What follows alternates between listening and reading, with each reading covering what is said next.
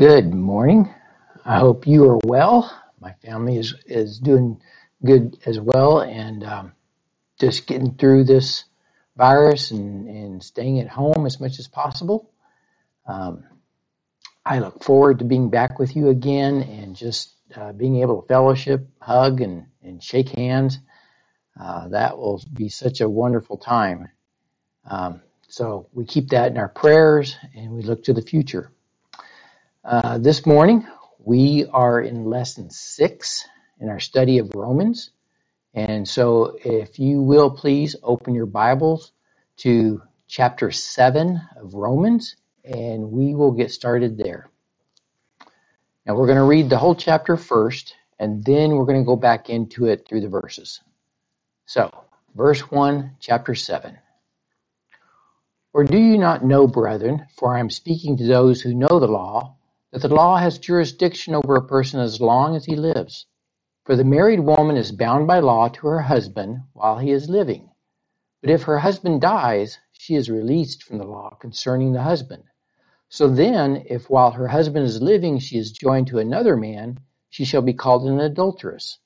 But if her husband dies, she is free from the law, so that she is not an adulteress, though she is joined to another man.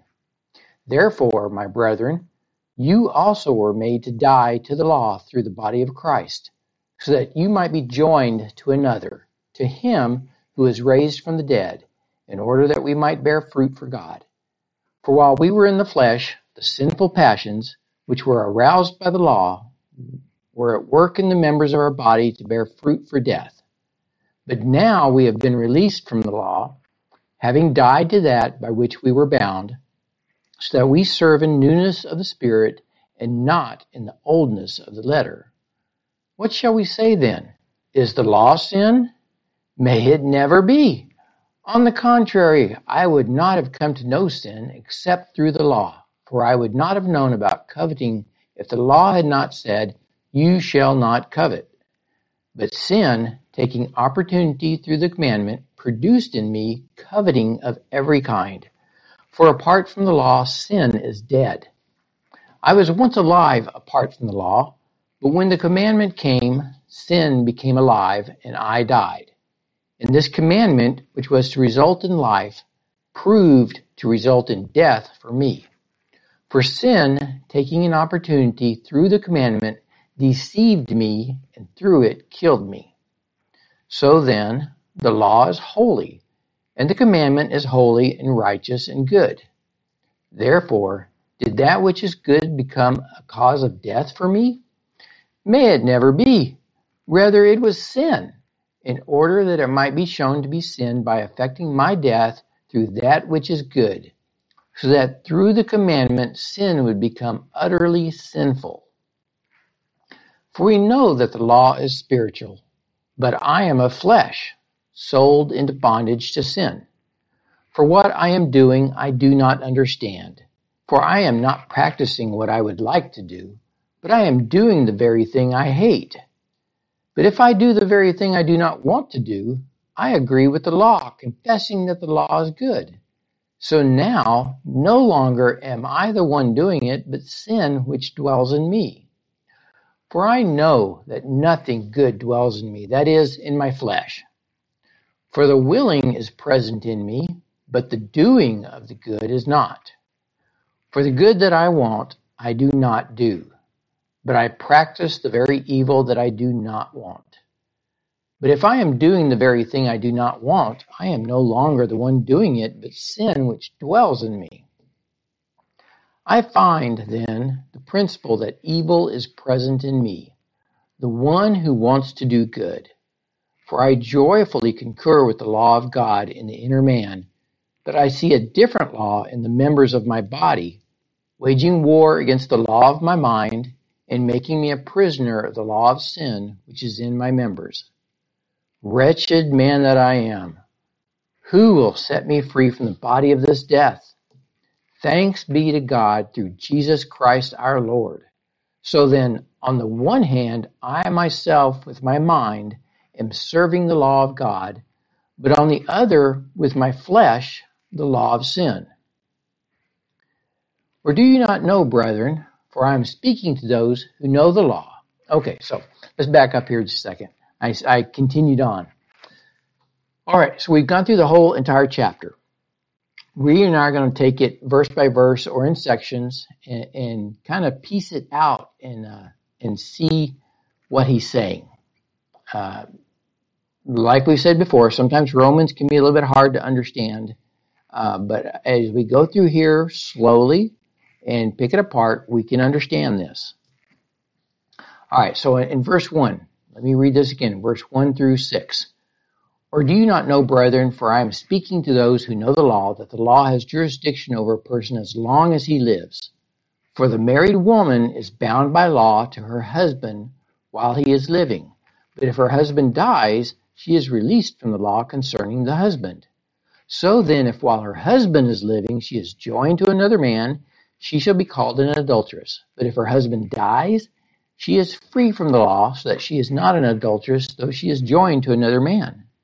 Therefore, my brethren, you also were made to die. Okay, we're going to stop right there. Let's go back to verses 1 through 3.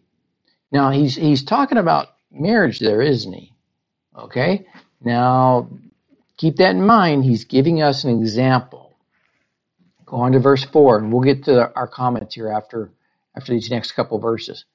Therefore, my brethren, you also were made to die to the law through the body of Christ, that you might be joined to another, to him who is raised from the dead, in order that we might bear fruit for God. For while we were in the flesh, the sinful passions which were aroused by the law were at work in the members of our body to bear fruit for death.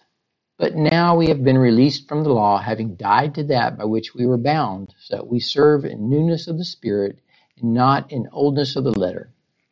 Okay, do you get as confused sometimes as I do in trying to understand what Paul is saying? You know, I do too. I do. And it really takes me slowing down and going through the verses and really understanding what he's saying. So these first 6 verses really had me looking over and over at them again and again. And then with some more digging, I was able to understand them better. Okay? As a teacher, I don't have all the answers.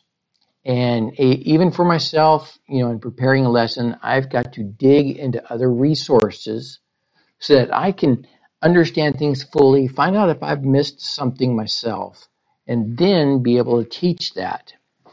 I've got to understand it myself before I can teach it. So, as I was digging, I was able to understand more of what Paul was trying to get across. Now remember in chapter 6, verse 14, for you are not under law, but under grace. Paul's point is that the law has authority over a person as long as the person is alive. Okay, in verse 1, that the law has jurisdiction over a person as long as he lives. Now, since the believer, those in the Roman church as well as you and I, has died with Christ, the believer is released from the law. And Paul illustrates his point, citing the case of a woman married to a man and thus remained bound by this legal relationship as long as her husband was alive. If her husband died, she is released from the law of marriage. Only the husband's death set the woman free to marry another without the stigma of an adulteress being placed upon her. Now, I hope that's a clearer picture for you.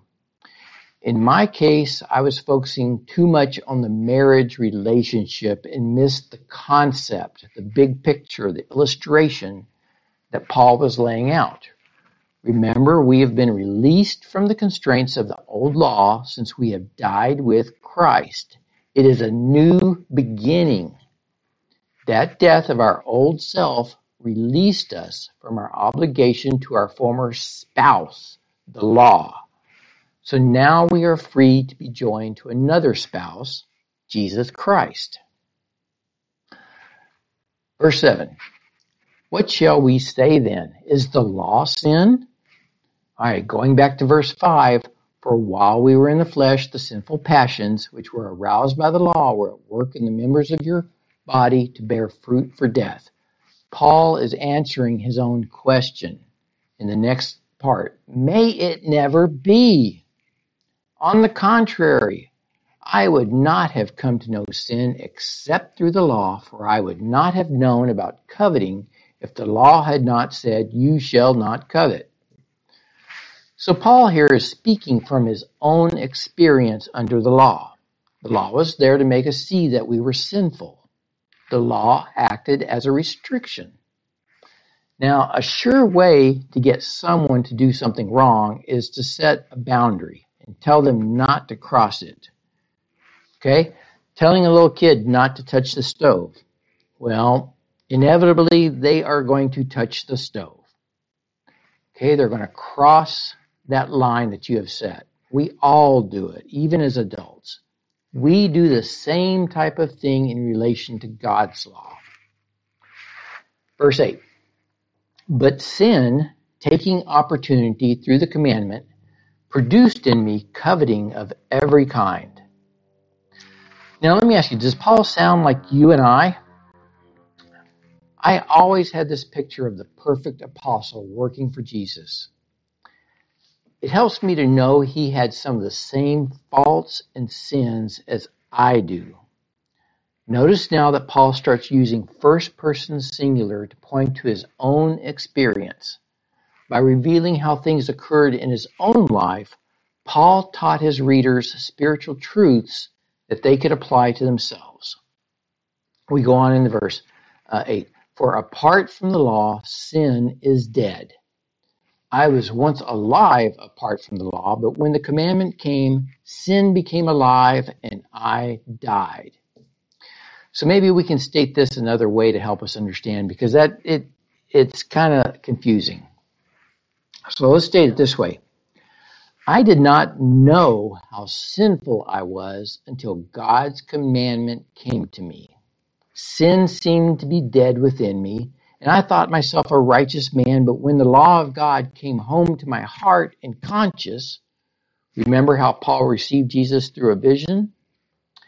And I understood that even a sinful thought would ruin me, that a hasty word had the essence of murder in it, and that the utmost uncleanness might lurk under the cover of what seemed a mere custom of my fellow men. When I found out all this, sin did indeed live, but I died so far as righteousness was concerned. Now, in helping us understand this better in my studies, I need to give credit to Charles Spurgeon and his writings from very long ago in helping us understand these verses. So let's go on to verse 10. And this commandment, which was to result in life, proved to result in death for me. For sin, taking an opportunity through the commandment, deceived me, and through it killed me. What Paul is saying here is sin duped him, deceived him, and led him to do the very thing the law forbade, bringing him under the condemnation of God's judgment. Okay, so we go into verse 12. So then the law is holy, and the commandment is holy and righteous and good.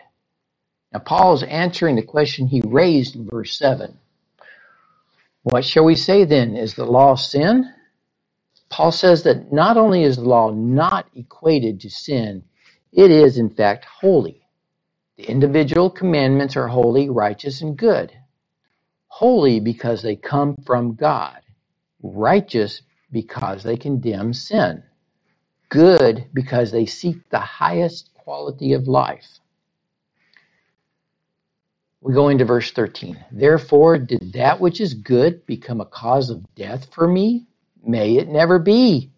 Rather, it was sin, in order that it might be shown to be sin by effecting my death through that which is good, so that through the commandment sin would become utterly sinful. So Paul touches on the relationship of the law to death.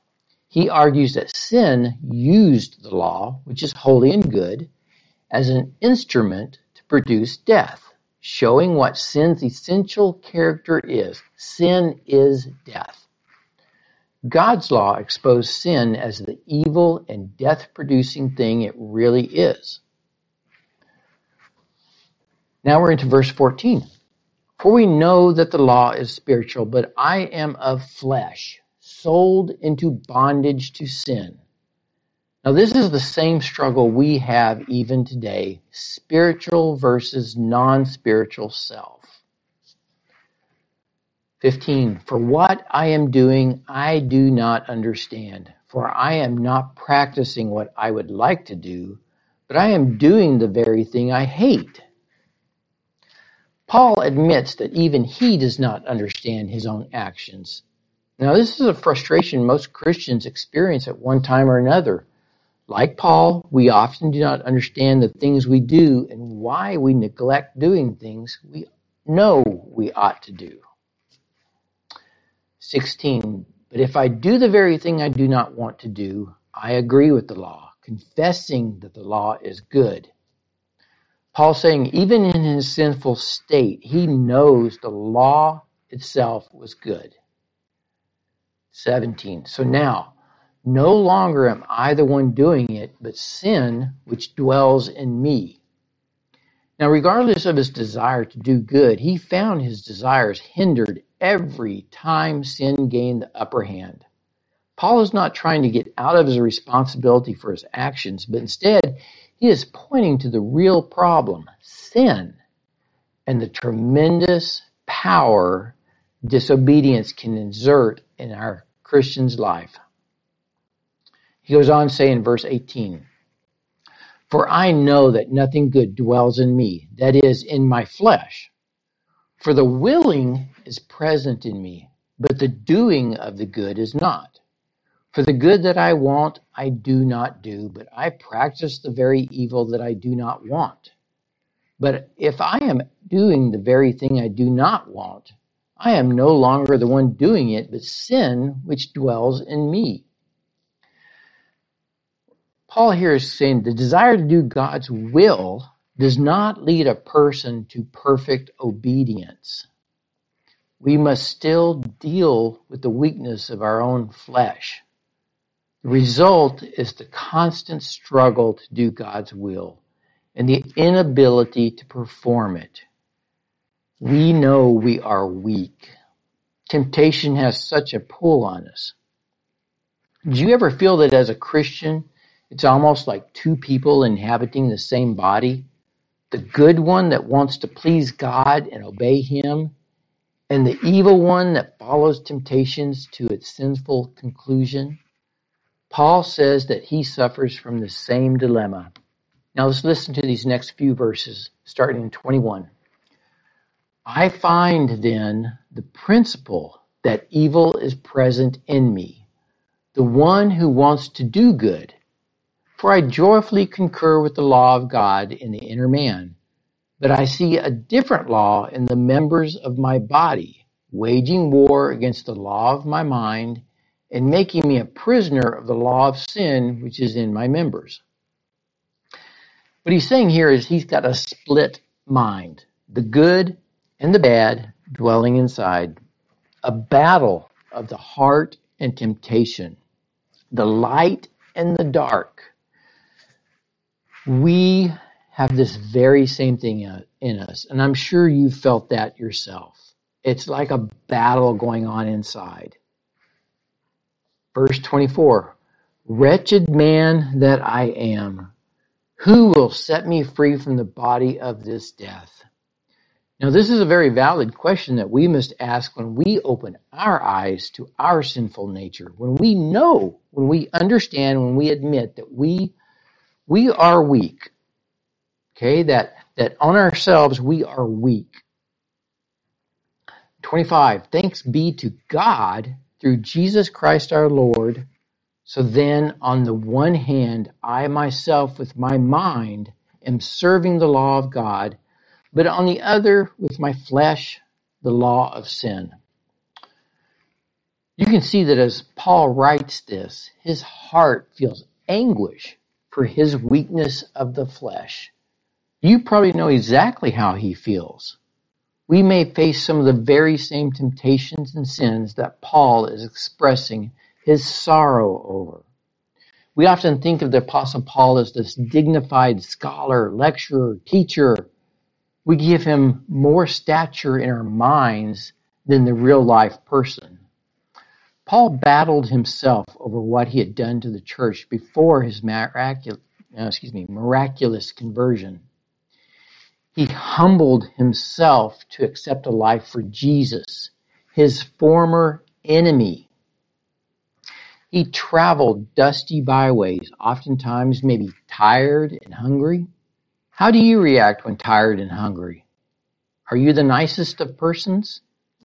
How about all the times he was beaten, thrown out of a city or temple, pelted with garbage or rocks or whatever was handy?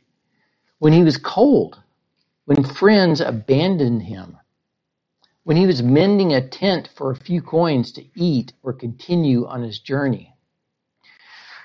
I feel that Paul faced the very same temptations and feelings that we have. God did not put a force field around Paul. God did not say, "Go forth, and you will never be hurt." As we close out this lesson, I want to leave you with another writing of Paul that might help us in our own daily imperfect walk and maybe help us understand what Paul has been saying for these few chapters of Romans. So if you still have your Bible open with me, go to 2 Corinthians verse 12, verses 9 through 10. Or chapter 12, 2 Corinthians chapter 12, verses 9 through 10.